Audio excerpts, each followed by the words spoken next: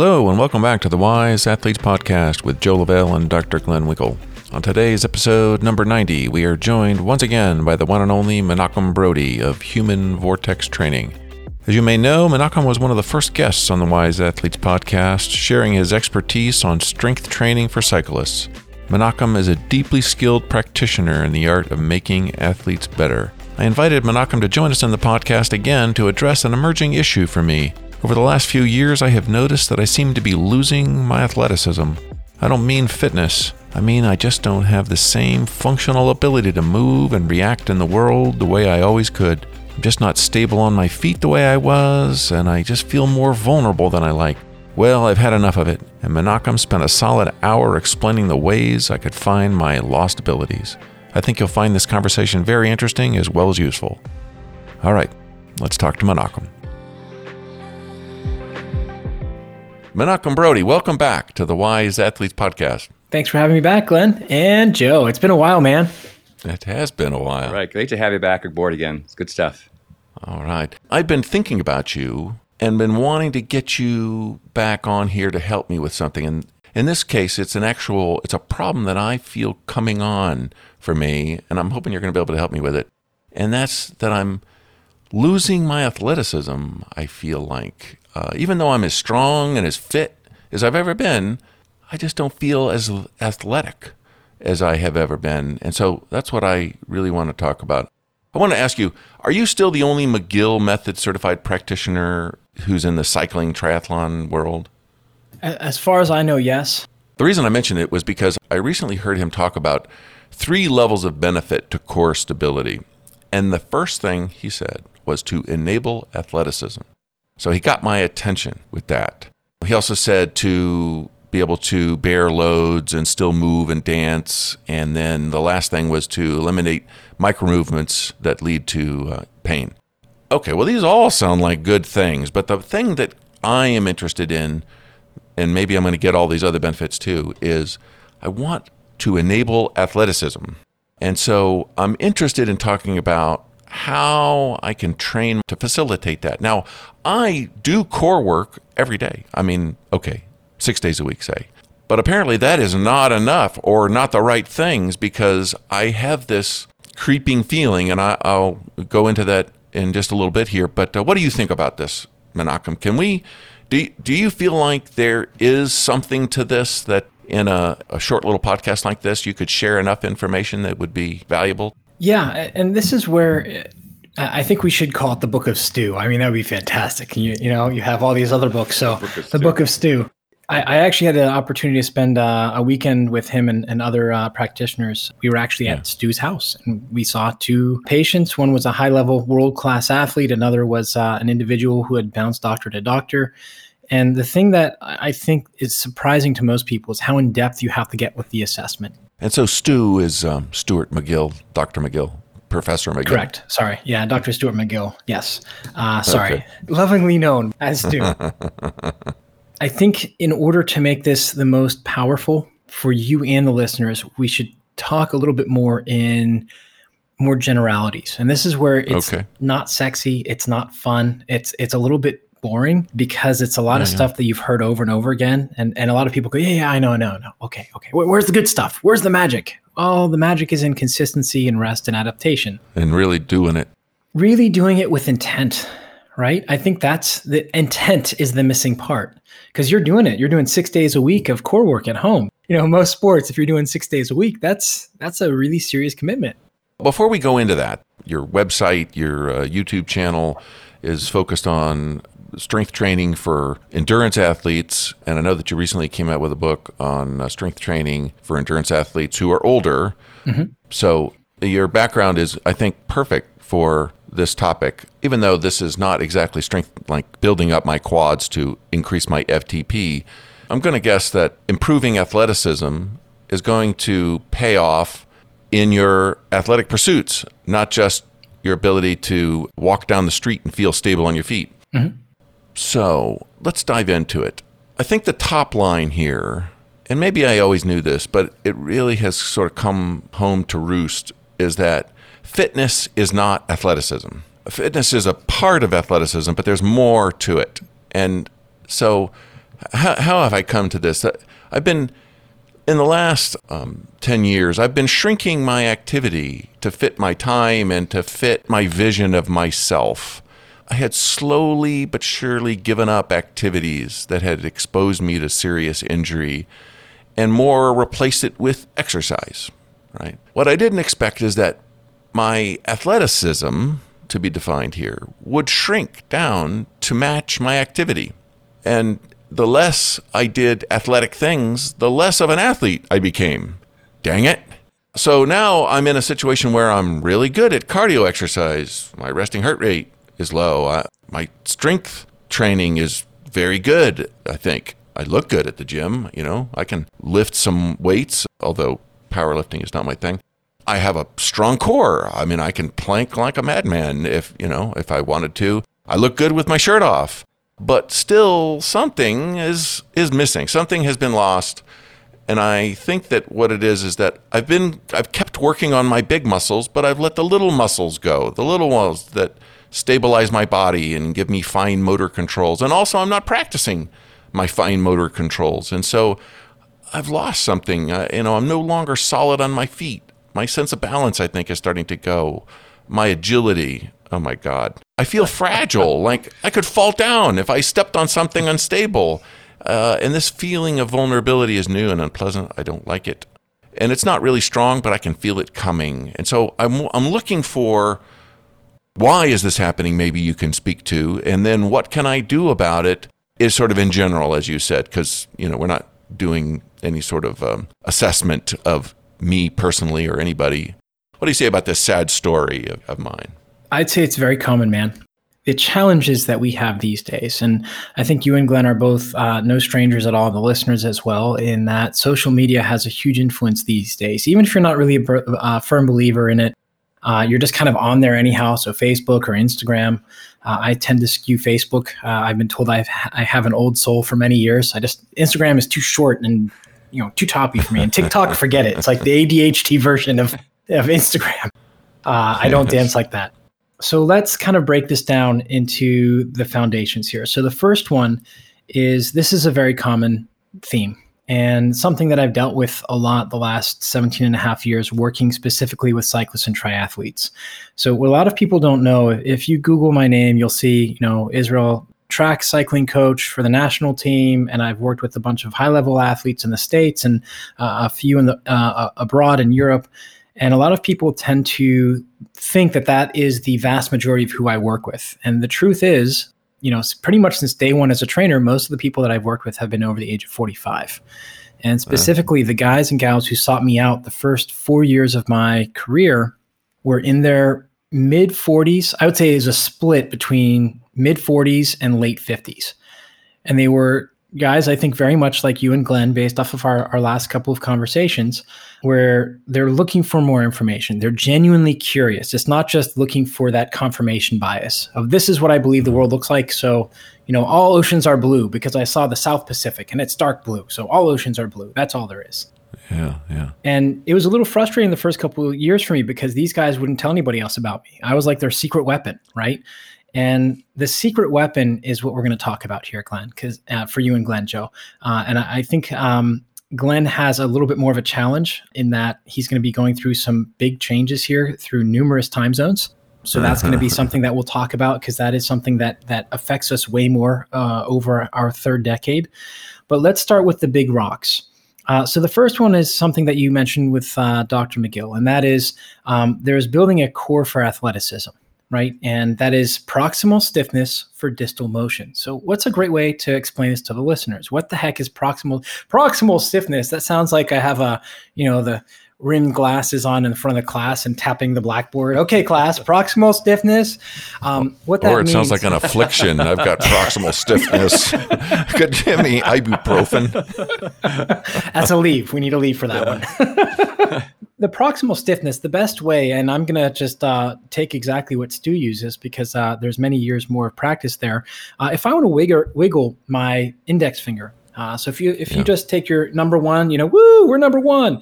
If I want to wiggle my finger here, I need stiffness. I need stiffness in through each of the joints below the first phalange, down through the wrist. If my elbow is not resting on my desk here, I need stiffness in through my elbow, my wrist, and at my entire upper torso and my spine. Because otherwise, what's going to happen is things are just going to start moving all over the place. What a lot of us miss when it comes to core training, we follow what's become very prevalent, and that is planking. Planking is, there's people who can do it for 20-something hours. I don't know what the Guinness book is now, but planking, if you're an endurance athlete, you have to be good at planking because it's very similar to your position on the bike.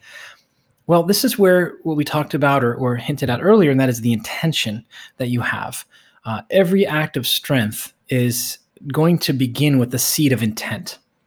And this is where how you're thinking during your exercise and what you're thinking can have a huge impact as to whether or not you're actually building that athleticism or that proximal stiffness for distal motion.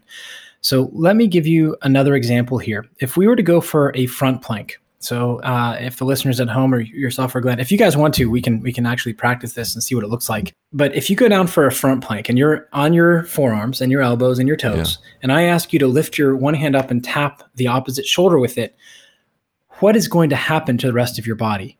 What strategy do you need to have to express athleticism? Is it just being able to lift the hand and touch the shoulder?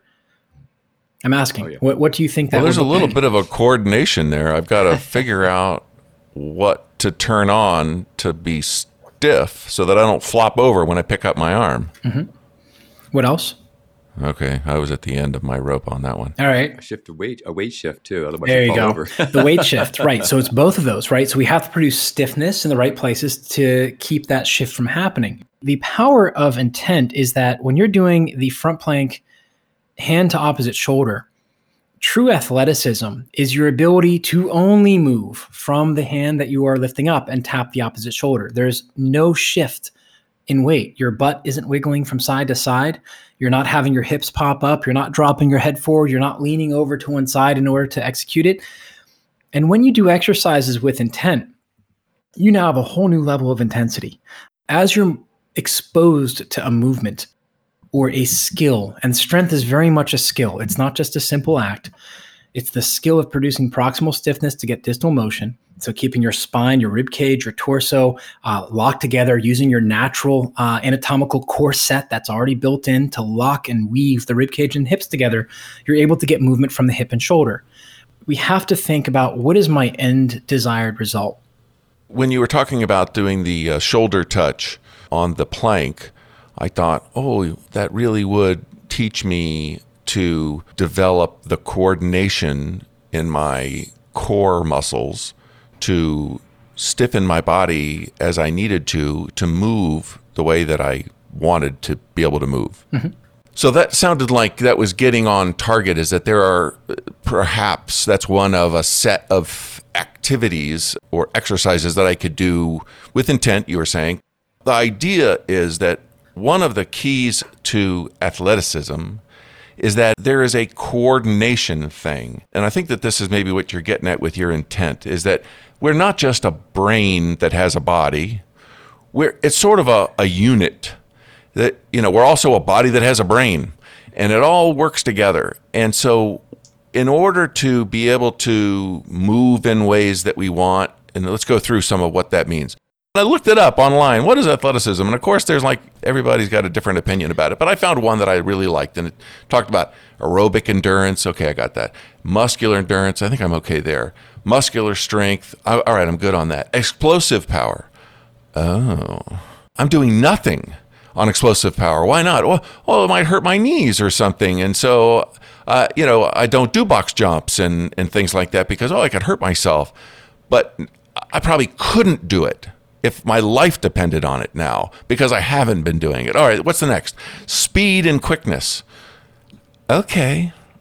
Here's another thing that I don't have. I am sure if a mountain lion came after me, I'm sure I could find a way to sprint for the garage.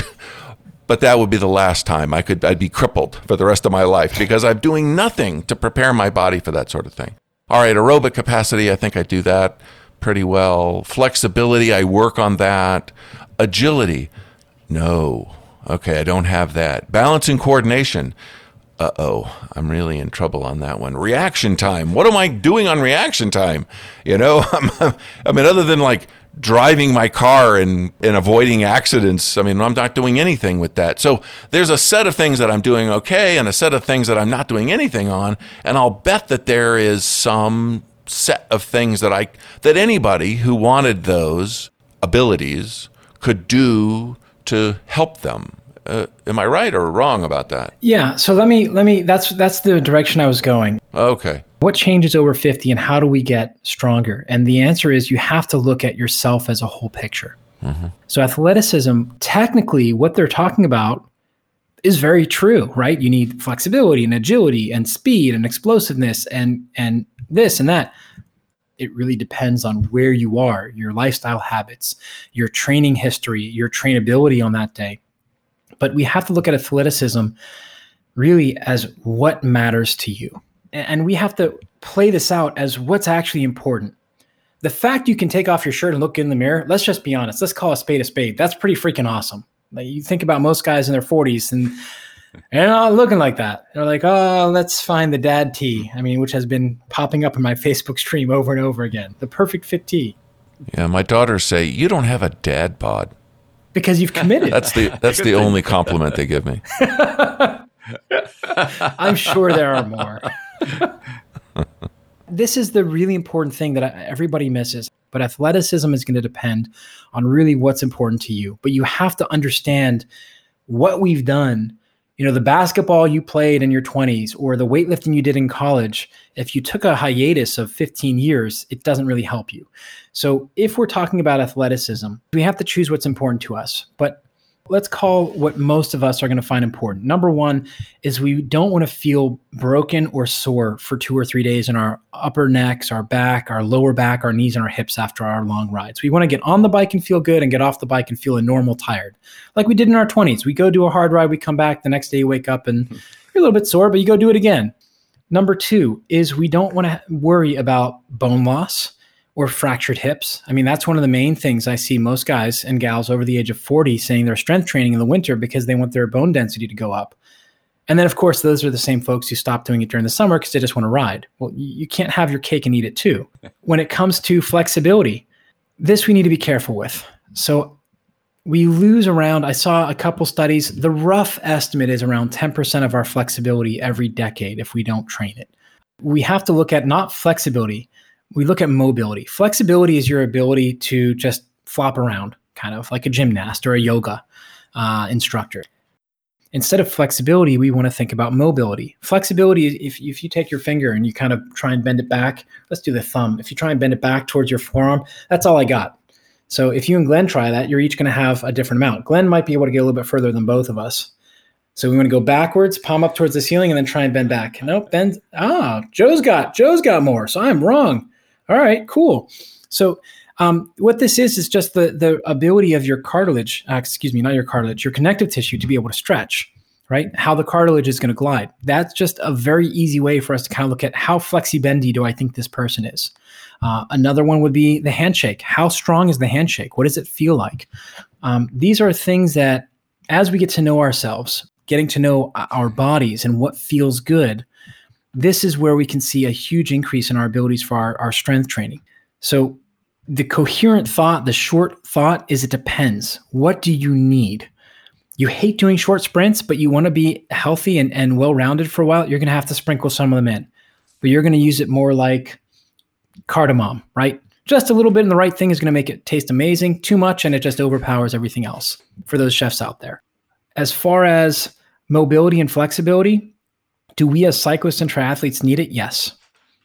But it's not yoga for most of us. Even those who are flexi-bendy, and I'm very much painting in broad strokes here, but that's kind of the nature of the beast here. Even if you're that lanky, maybe you don't like yoga. Maybe you're less flexible than Glenn and I, right? You can't get that thumb to go anywhere past 90. Well, yoga is not going to be a good fit for you because your body's not going to trend that way. It's not going to feel very nice. But maybe something like Pilates will, where you're having to go through these short pulses, or maybe it's going to be kettlebell swings, where it's a shortened range of motion, but with a pulse. You have to understand your body and what it's telling you in order to be able to find the right training for you. So mobility training, do we need? Absolutely. There's a way that we can interlace it into our strength training. Do we need the explosiveness? Absolutely, but in small amounts at the right times. That's the short pointed answer of yes. However, what do you want? What do you want to do with the rest of your life? The balancing will come because of the strength through range of motion, which is mobility, and allowing you to work through the range of motion you have. All right. Well, so I think I'm starting to get it.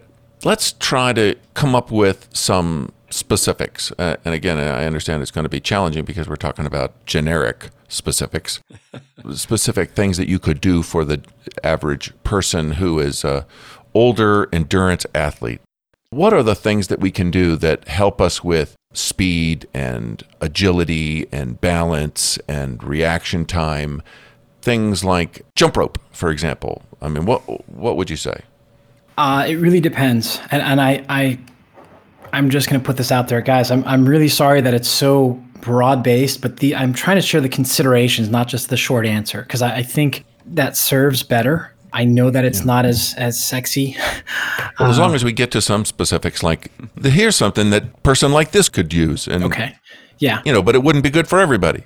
So when it comes to the specifics of training, let's get very specific, actually. Okay. Let's talk in basics for everybody. What's going to work for everybody?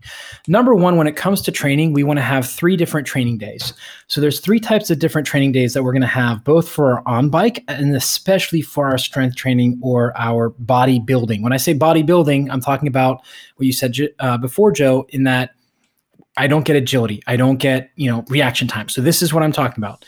For these types of things, there's 3 different types of training days. There's a stimulation day where we're getting just enough training stress to stimulate changes to go that 1%. We have a development day. This is what many cyclists and triathletes tend to think of as strength training. This is where they're going into the gym. You leave the gym and you say, oh, I feel like I really did something today. And the last day is going to be a recovery day, or a high performance recovery is what I like to call them. And this is where we're going through movements, postures, and positions that are going to actually help you to be able to move better, feel better, and do better, as well as returning your hormonal status, your internal environment down to basis. So what do these 3 basic days look like when you're going through your training week? If we are a stereotypical North American cyclist and we are in November, December, let's say we set up our training week as follows. Saturday and Sunday are our long rides. Why? Because, that's just the time that we don't have to work. We're not committed to that, and we're able to go out and ride our bikes. We're talking about a general, regular job, so to speak. Then we have Monday. We tend to take off on the bike or do a very light recovery ride. Tuesday is either an off day or an interval day, depending. Wednesday will be an off day. Thursday will be intervals. Friday will be off to run grocery store, whatever else the family needs, and then we're back into the loop again. For many cyclists, what we would look for their strength training would be as follows. After the long weekend rides of Saturday and Sunday, Monday would be a high performance recovery training. This is going to be a 15 to 20 minute recovery session where we're going through a breathing exercise, a couple of different dynamic exercises, as well as 1 or 2 of the main focuses for your training plan. Right now, it's very popular to train the hinge or the deadlift. It doesn't need to be that. Mostly upper body focused. We're talking about thoracic rotation. We're talking about thoracic extension, the ability of your upper back to rotate, your ability of your upper back to extend, the ability of the shoulder to externally rotate, to reach your arm behind you without having your shoulder cramp the crap out of itself, and the ability to turn their neck side to side or reach overhead. So it's a mixed bag. It really depends on where you are and what your needs are. Mm-hmm. And in that session, we're moving swiftly. It's almost like a yoga flow, except we're not thinking or coming with the intent of having end of range, flexibility being floppy, twisty, bendy like a gymnast. We're looking at how do I come out of this session feeling better than when I started? So usually, hip flexors, quadriceps, chest, these are all things that we're going to work on, but in a dynamic manner. The reason we do this on Monday is because we're coming off of the top 2 training stress days of your week. Even if you only do 2 hours long ride, you're going to be carrying some training stress. We need to get blood flow. We need to get those muscles that have been closed off to open a bit more. And then Tuesday, we're back at our intervals, which means Wednesday is going to be our development day or a complete off day, depending on what you'd like to do. For the ease of our example here, The development day is going to be the day that we actually push. That's where we go into the gym and we say, I want intent, I want to be intense, and I'm going to do a strength workout that I leave the gym saying, good. If that was a scale of 1 to 10, that was an 8. I feel like I still got something in the tank, but I worked. And then Thursday would be the stimulation day where we go in and we do just in between those two. So we're flossing the movements. That's the way we want to set up your strength training week. This is important to set the foundation for what we're about to talk about. And this was the question here of what are some actual things that we can do. In each of these sessions, we're going to have a few different steps that we're going to have to go through. One is breathing exercise. This is going to serve two purposes. One is to bring your internal hormonal environment down to whatever was going on outside, whether you're moving, whether you're stressed at work or something with the kids or whatever it may be. The breathing exercise allows you to block everything out. We're going to make it so that you are going to be able to come into this exercise session and achieve great things. Once we finish that, we're going to go through the dynamic warm-up. The dynamic warm-up is going to be very similar to the high-performance recovery training in that we're moving through 3 to 5 different exercises that are going to help you perform better. So, Joe, this would be pretty much where if you're going to do 6 days a week of core work, it would be a dynamic warm-up essentially, where we do a breath work exercise for 5 to 8 breaths with a lot of intent. This is based off of posture, position. Then we would get into the dynamic exercises.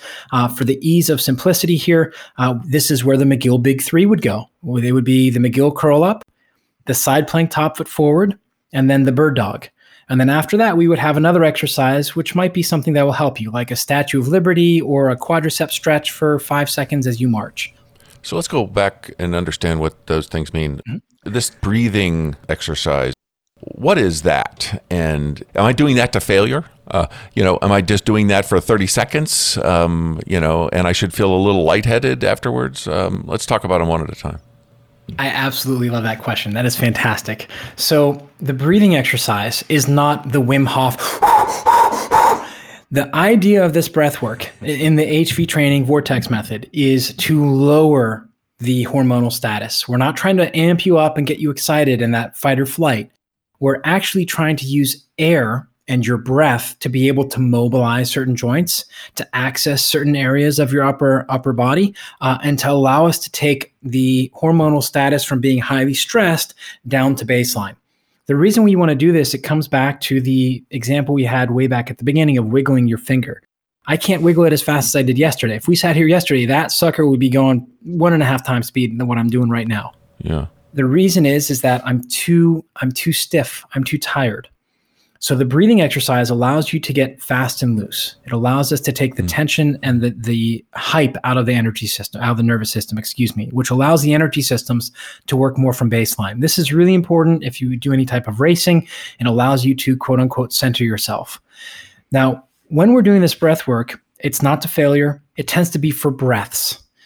And how we're going to execute this is going to be very, very simple. We want to breathe in through the nose, bring the air into a specific part of the body. So for most cyclists and triathletes, again, painting with broad strokes, it would be the mid-back, right between your shoulder blades and your upper back. So we want to think about expanding our ribs out, up and out. So it's not like a belly breath. It's a chest expansion. For the beginner, it's going to be a chest because those tend to be spots that are closed. However, I just had yesterday, 2 on Friday, where we actually did belly breathing because that's what they needed. So this is where we're getting directional airflow.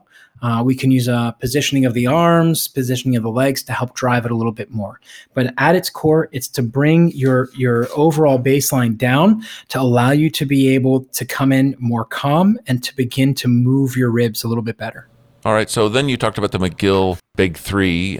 What are those? How to do them? And then are those being done to failure, or are we just doing it to, get the muscles moving? What are we doing there? So this is where the most important thing should be done first. So the dynamic warm-up is actually where we get a lot of the main things done. And I think this is exactly what you're doing on your own with the 6 days a week of core at home is you're trying to hit the big rocks. You're trying to hit the major pillars for what's going to help you be able to succeed. Now, when it comes to the McGill Big 3, what these do is help you learn the mind-muscle connection and refining, going from a shotgun to a laser of how to fire that full 360-degree core or midsection to be able to produce stability for the lower back and the spine, connecting the rib cage and the hips together. These 3 exercises are the McGill curl up, which please, there are only 3 really good examples of how to do it properly on the internet. 2 of them are Dr. McGill. One of them is from me. There's another that's available on Vimeo, but you have to work with that McGill practitioner. So 99.9% of the ones out there are wrong. They think curl up. Anyhow, be very careful as to where you're getting it, because I've had a number of people tell me, I did the McGill crunch, my back pain got worse. Show me how you do it. That is not even close. Okay. So the McGill curl up is one. The side plank top foot forward is the second one, and that differentiation is very important, which we'll talk about in a minute. And the bird dog is the third one. And the same thing applies with the bird dog. Most people do it not for spine stability, but rather just for movement. So if we're talking about building athleticism, that's not the way we want to go. We want proximal stiffness for distal motion.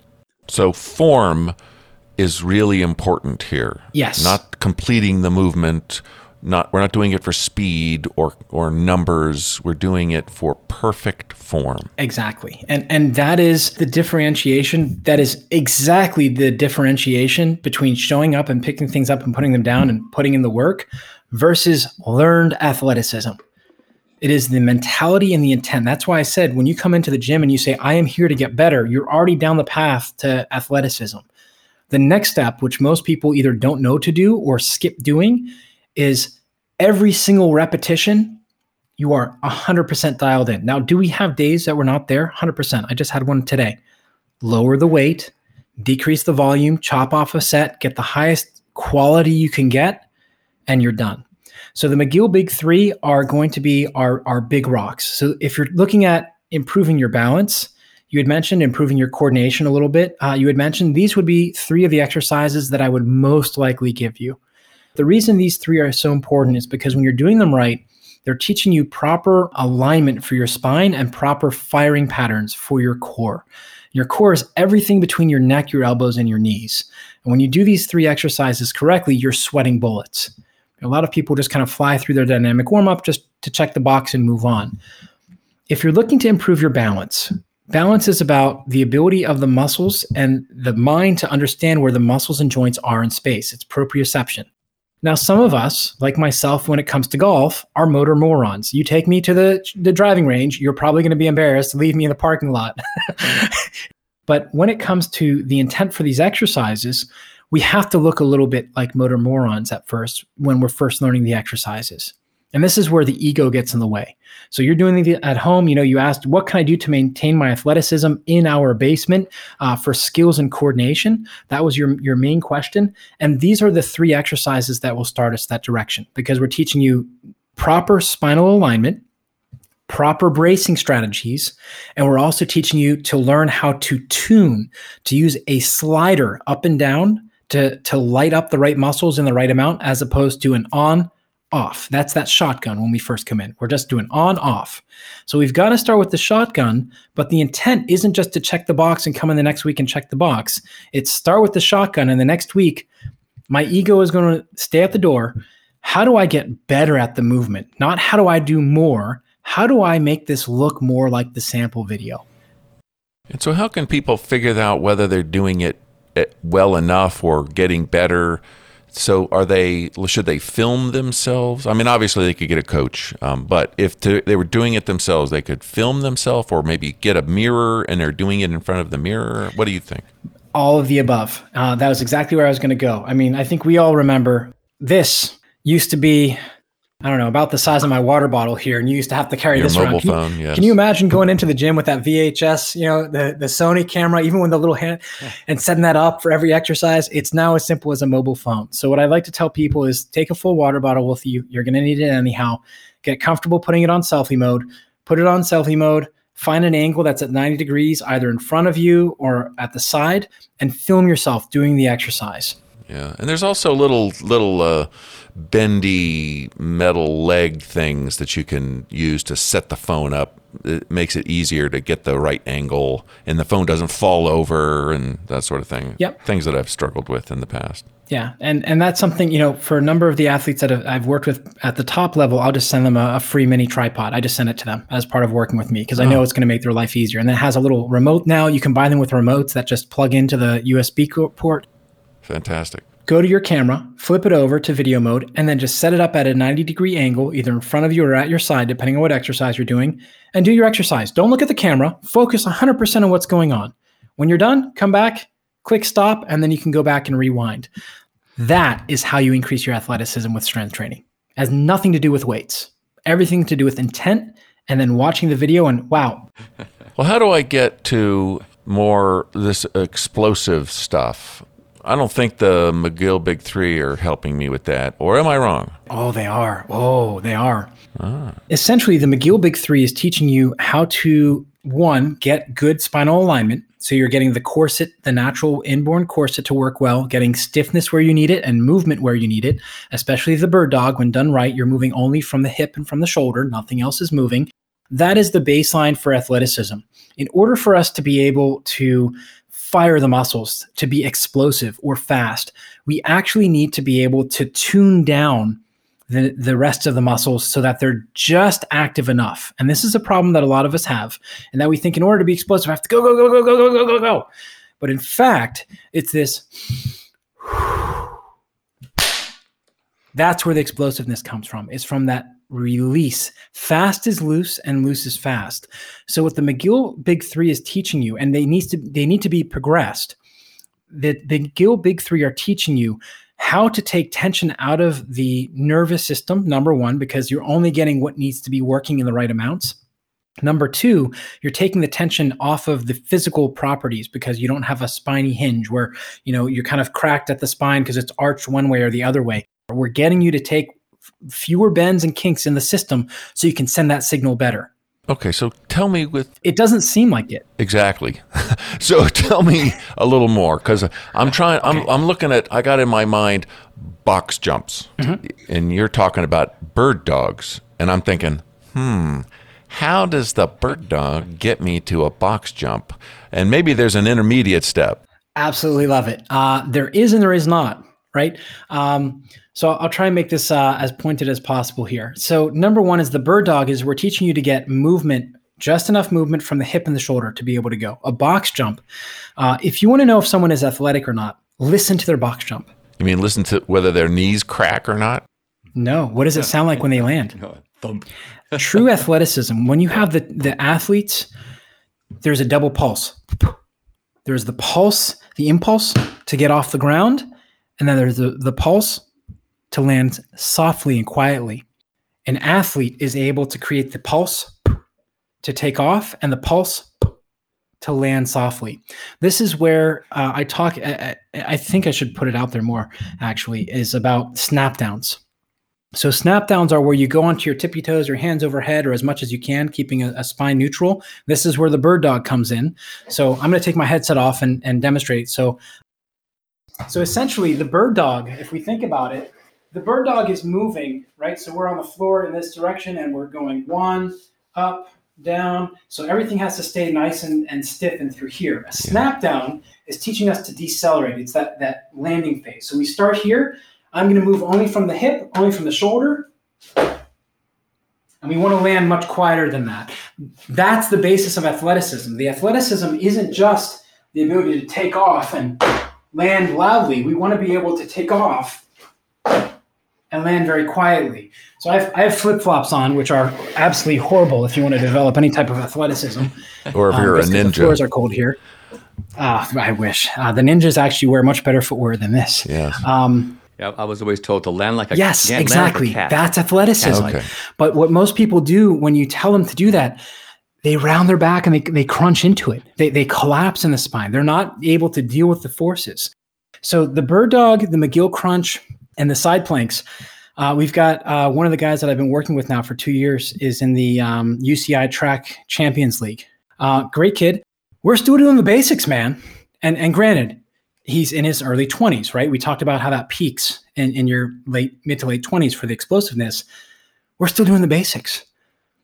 In order to get to athleticism, and that's a reflection of me and how long I've had for him. So for us in our 40s plus, to get athletic, you have to do the boring basic stuff. Sure. And being as inactive as you need to be until you can actually do it properly. And that's where it's not sexy. But the McGill Big Three, once you learn them, and I'm talking about to perform them decently well, it still amazes me as to how well they work. Because I've had 6 guys in the last 4 months come in their early 50s and early 60s with their best all-time climbing for climbs longer than 8 minutes. Climbing on a bike? Riding on a bike. And the things that we changed were we stuck with the McGill Big 3. We went away from some of the stuff that they wanted. They said, okay, show me what you want me to do. It's not bragging because they're doing all the hard work of doing the boring stuff. All right, so I'm willing to take your word for it, but I'm not getting it yet. If I went and I set up a box in my garage and I jumped up 3 feet onto this box and then jumped back down, I fear I would damage myself. You probably would. I wouldn't like that. Yeah. Do I start with a 1-inch box and progress up? I mean, what is the progression to go from a bird dog to jumping up a 3-foot box and then down quietly? So this is where the setup for the day happens. But here's the connection. So remember we talked about the 3 different types of training days, right? So we have the stimulation day, the development day, and the high performance recovery training day. We talked about the dynamic warm-up, right? Breath work, dynamic warm-up. This is the McGill Big 3. The connection between the two is that the McGill Big 3 were all developed out of Dr. McGill's 30 or 40 or 50 year in the research lab and working with real people, not just doing research, figuring out what works to allow us to become he's worked with some of the top athletes in the world. George St. Pierre is one that comes to mind. An absolutely dominant force. Pavel Tsatsouline is another one. He's not in a sport, but he's one of the most athletic folks that Dr. McGill has had in the lab. And he said as much publicly a couple times, actually. He's worked with world strongmen. He's worked with top powerlifters. Brian Carroll, he helped Brian Carroll rebuild his back. And then Brian went on to set numerous world records after. We're talking about very unsexy, basic, fundamental human principles that just aren't being practiced because it's not sexy. It's not exciting. You can't market it, but they work. So the connection between those 3, the McGill Crunch, and by the way, one of the regressions for the McGill Crunch, if someone can't do that, is we go to a front plank, but we do it with intent. It's not just hanging out there. It's being very purposeful as to where you are. So this is where understanding where all of the pieces need to fall are important. So the McGill Crunch or the regressions or progressions of it are going to help you engage the obliques, the 6-pack muscle. The obliques are on the side and the muscles alongside the back and the transverse abdominis, which runs all the way around, to be able to produce enough stiffness that you still have this stiff spring. That's what the 6-pack muscle should do between the rib cage and pelvis. It's just a little stiff spring. The side planks are teaching you, and this is why the top foot forward is important. It's teaching you how to use all of those muscles, putting more into the obliques or the muscles on the side, which, by the way, have 4 compartments for the nervous system. They're not 1, they're not 2, but 4. There's upper, lower, front, and back, as well as the glute medius. There's your glutes, and the adductors, the inner thigh muscles, to be able to work together to allow you to produce force or resist force and torsion, twisting in through the lower back while you're moving. The bird dog is putting you in a face down position, and now you have to use the glutes and the mid back to be able to produce movement. That is the foundational skills of anything athletic. We need a stiff enough core, and then we need to move from the hips and shoulders. That's it. Running, check. Swimming, check. Biking, check. It's all the same. Yeah, I get that part. I don't know quite exactly how to move from doing my crunch and bird dog and side plank to jumping up on a box. So that's the next step of the workout. So that is what I did not get to. And that is the next step of the workout after your dynamic warm-up, plyometrics. Plyometrics. That was on my list to ask you about. Great. Yeah. So the plyometrics are going to be the first thing we do after the dynamic warm-up because the nervous system, the body are firing. They're ready. We've got our big rocks already done. We've taught you how to breathe to bring your internal environment down. You're fast and loose, and we've gotten things moving. Then we have the McGill Big 3.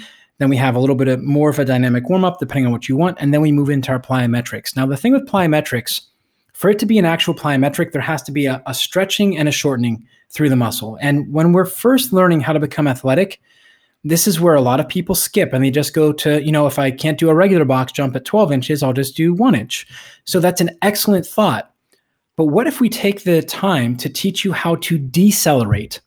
So instead of just taking the box and making it smaller, doing something like the snap down that I showed you and teaching your body how to deal with the forces of decelerating. This has a number of positive effects. It helps the tendons to stiffen, to get a little bit stronger. It helps the musculo-tendon junction, where the muscle and tendon kind of cross over to one another, to get stronger, as well as they help the body learn proprioception as well. So this is how we begin to progress you. Now, once we've done the snap downs and you've shown that you can land in a good position, absorbing the forces with your hips, your quadriceps, your hamstrings, your core, everything between your neck, elbows, and knees, then we would move on to your hands on hips and just jumping straight up. So you start off on your tippy toes, drop down like you're doing a snap down, jump up, and then try and land softly. No hands. Why are we doing hands on hips? Because it's forcing your brain to have more drive into the legs and into the core to coordinate better. The progression from there would then be using your hands. So hands overhead, snap down, come up, and then land in that praying mantis position. Okay. So this is how we progress you. It's great for balance. It's great for tendon health. It's great for developing denser bones and allowing you to learn how to actually perform or produce more power, which will help you perform better on the bike. Okay, so this is very helpful to me. Now I'm starting to get a picture of it in my head that I need to build up some capability very slowly with enough recovery so that I'm adapting to the stresses that I'm putting on my body as I learn, as I teach it to get better at this explosion up and then the energy dissipation as I come down, but in a coordinated way so that I'm not stiff and my feet are slapping on the ground. I'm absorbing the energy and it's a quiet sound. Exactly. So it's not just jumping quietly, right? So it's everything is how you do it. So there's that progression to go through. Yeah. Okay. Well, so I think I got that. And then agility, I think, would be kind of a separate thing, although maybe it's related to the soft landing. But, I've seen people do exercises in the gym that I've never done. It's kind of like a ladder of fabric laying on the floor, and they're like stepping in the squares in a way where they're having to move their feet very quickly and shift their balance quickly. That sort of thing is what I'm thinking of in terms of training agility. What do you say about it? So I think it can be an excellent way to either promote improvement in athleticism, real athleticism, or it can also produce an injury.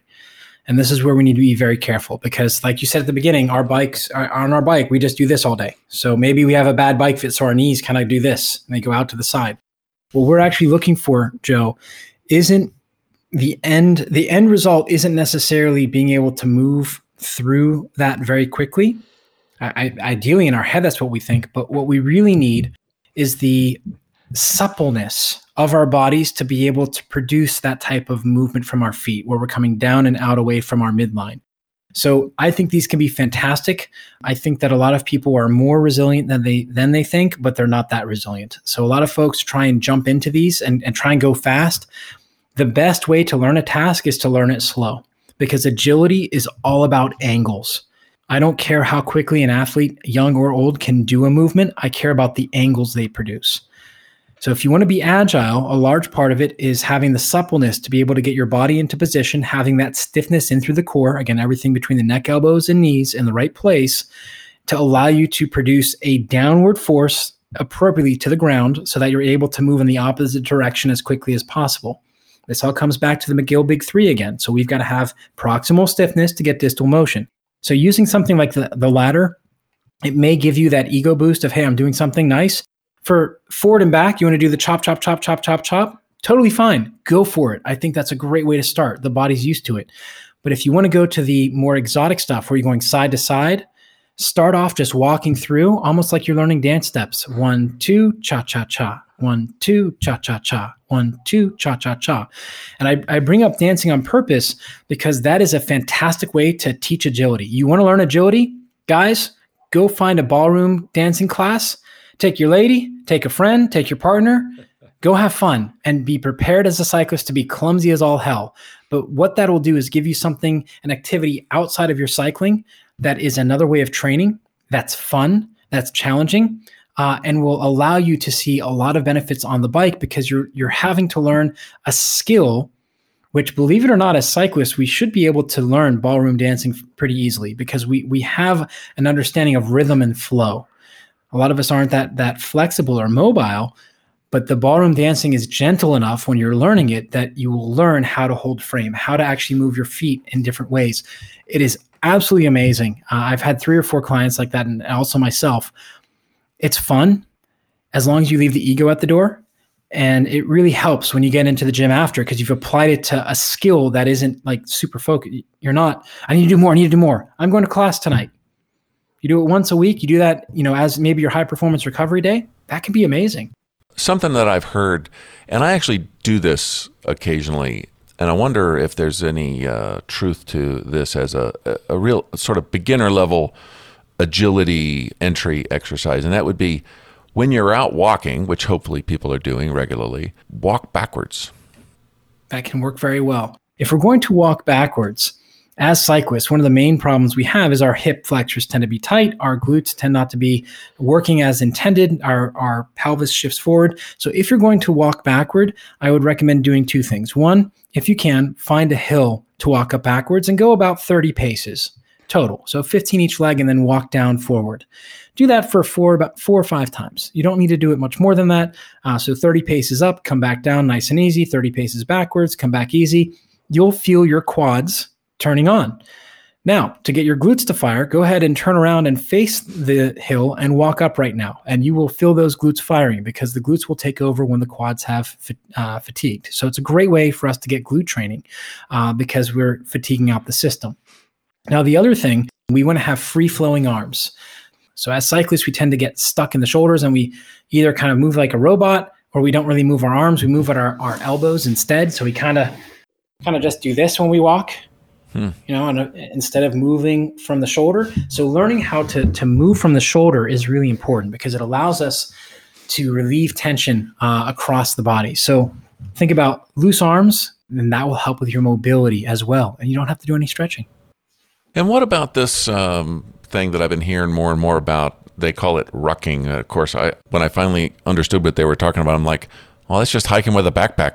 That's a whole sport. It's like I carried things in my backpack so I could do things where I was going.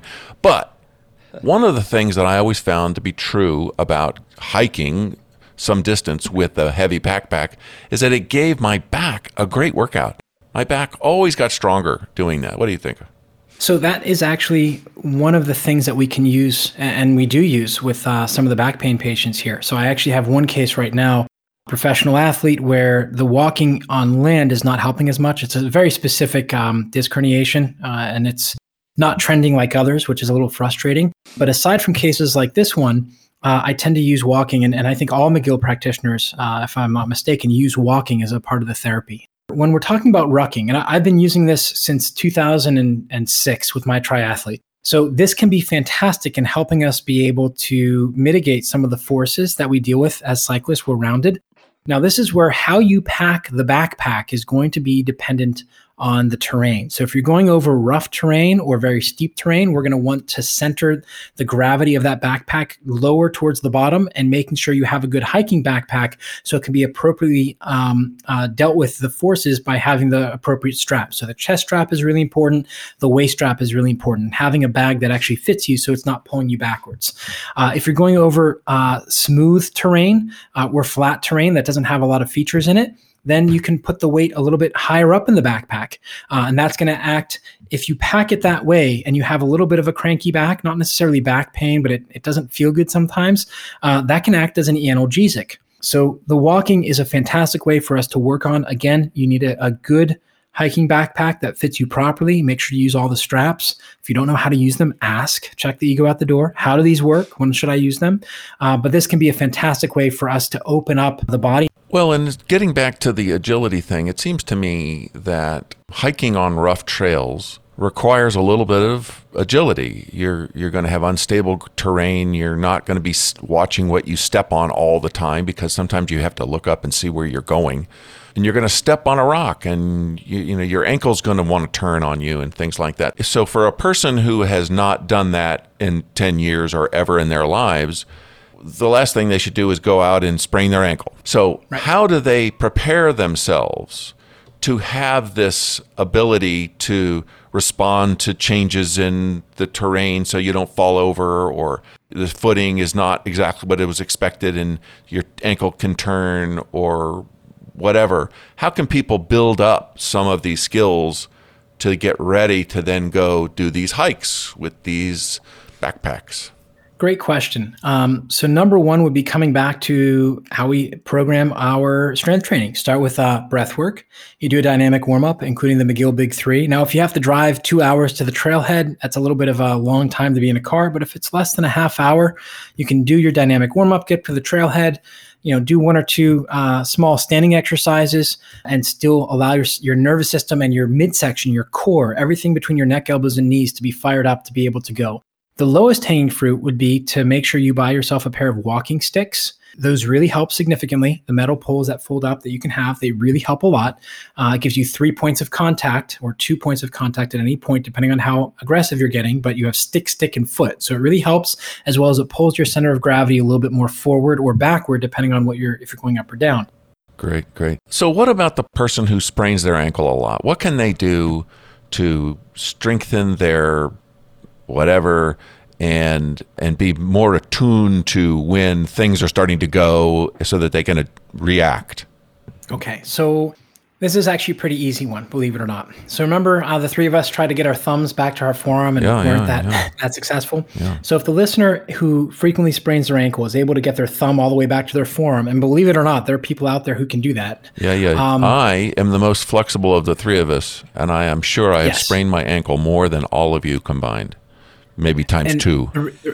The reason why I'm saying that is because your natural setting is more loose, right? Yeah. So if you can do that, your likelihood for something like that to happen is going to be a little bit higher, because you need to learn the stiffness necessary and build the stiffness necessary to protect that joint. Whereas those like Glenn and I, it may happen, but it's going to take a lot more force because we tend to be a little bit stiffer people. It comes back to the McGill Big 3 again. We want to teach you core stiffness. That's number 1. Number 2 is we're going to have to teach your hip how to be more strong through range of motion. So this is where we don't want to increase flexibility or mobility. We want to teach you strength through the range of motion you have.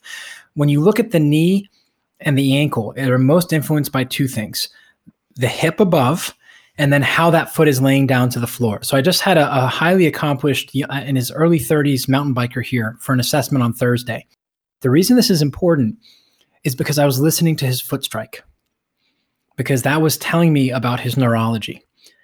And what was happening is he puts his heel down, his foot just flops down. There is no control. So that tells me that there's a number of possibilities out there. I know he's going to listen to this podcast, so I want to say this, and same for everybody else. We don't label people.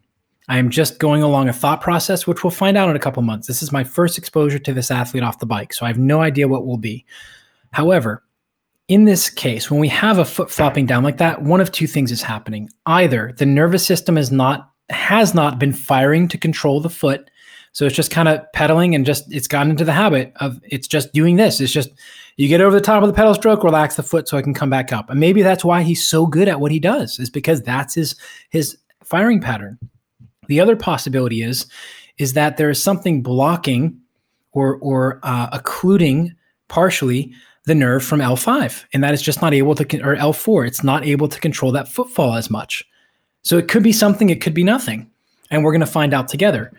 The reason this is important, because then for an athlete like this, we will do calf raises going into a deficit where he gets a stretch and then coming back up, because it's going to help his mind learn how to control that foot on footfall. We're also going to do picking up some type of maybe a golf ball, maybe a tennis ball eventually. Not a tennis ball, sorry. It would be a golf ball or a ping pong ball or a small little, you glue them onto like the cards for little kids. You know what I'm talking about? The little fluffy things. Like little pom-poms? No, but I know what a golf ball or a ping pong ball is. Okay, so we'll start off with pom-poms or crumpled up paper, picking up with the toes, teaching him to fire the muscles on the bottom of the foot. So all of these could be things that I would recommend to you, Joe, but it depends. You want to listen to your foot strike, and it would be on a hardwood floor, ideally, or a very thin rug. And you could just ask somebody else, can you listen and tell me if you hear my foot kind of slapping the ground, or am I quiet when I walk? And don't think about it, just walk. But is this just a general rule that an athletic person, a person with good athleticism, they walk softly, they land softly, their feet do not slap? In general, yeah. I mean, being an athlete is having that impulse control. Athletes tend to walk with a purpose. So some of them are heavy walkers, but you can tell they're kind of strutting their stuff. But oftentimes, and it also depends on the personality of the athlete, but oftentimes I found with cyclists, they're very quiet. All right. Well, so that would be a thing to bear in mind just in your daily life.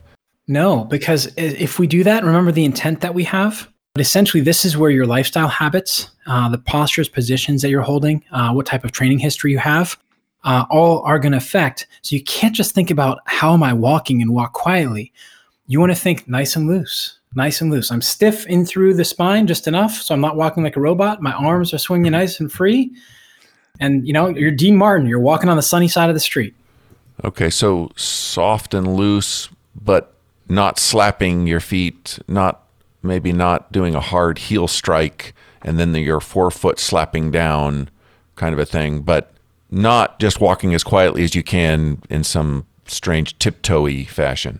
So what other kinds of things? Any isometric exercises that are helpful? And I mentioned jump rope. I'm kind of interested in getting your thoughts on that. So jump rope can be, that's a plyometric. That would be something that we would work up to. So I very much like small doses. So like 10 seconds of jumping rope and then 20 seconds of rest or 30 seconds of rest, depending on how springy you are or not, instead of just doing 30 seconds on, 30 seconds off. We want to do, when we're talking about explosiveness for plyometrics, we need fast and springy. As soon as you lose the spring, the session, that exercise is done.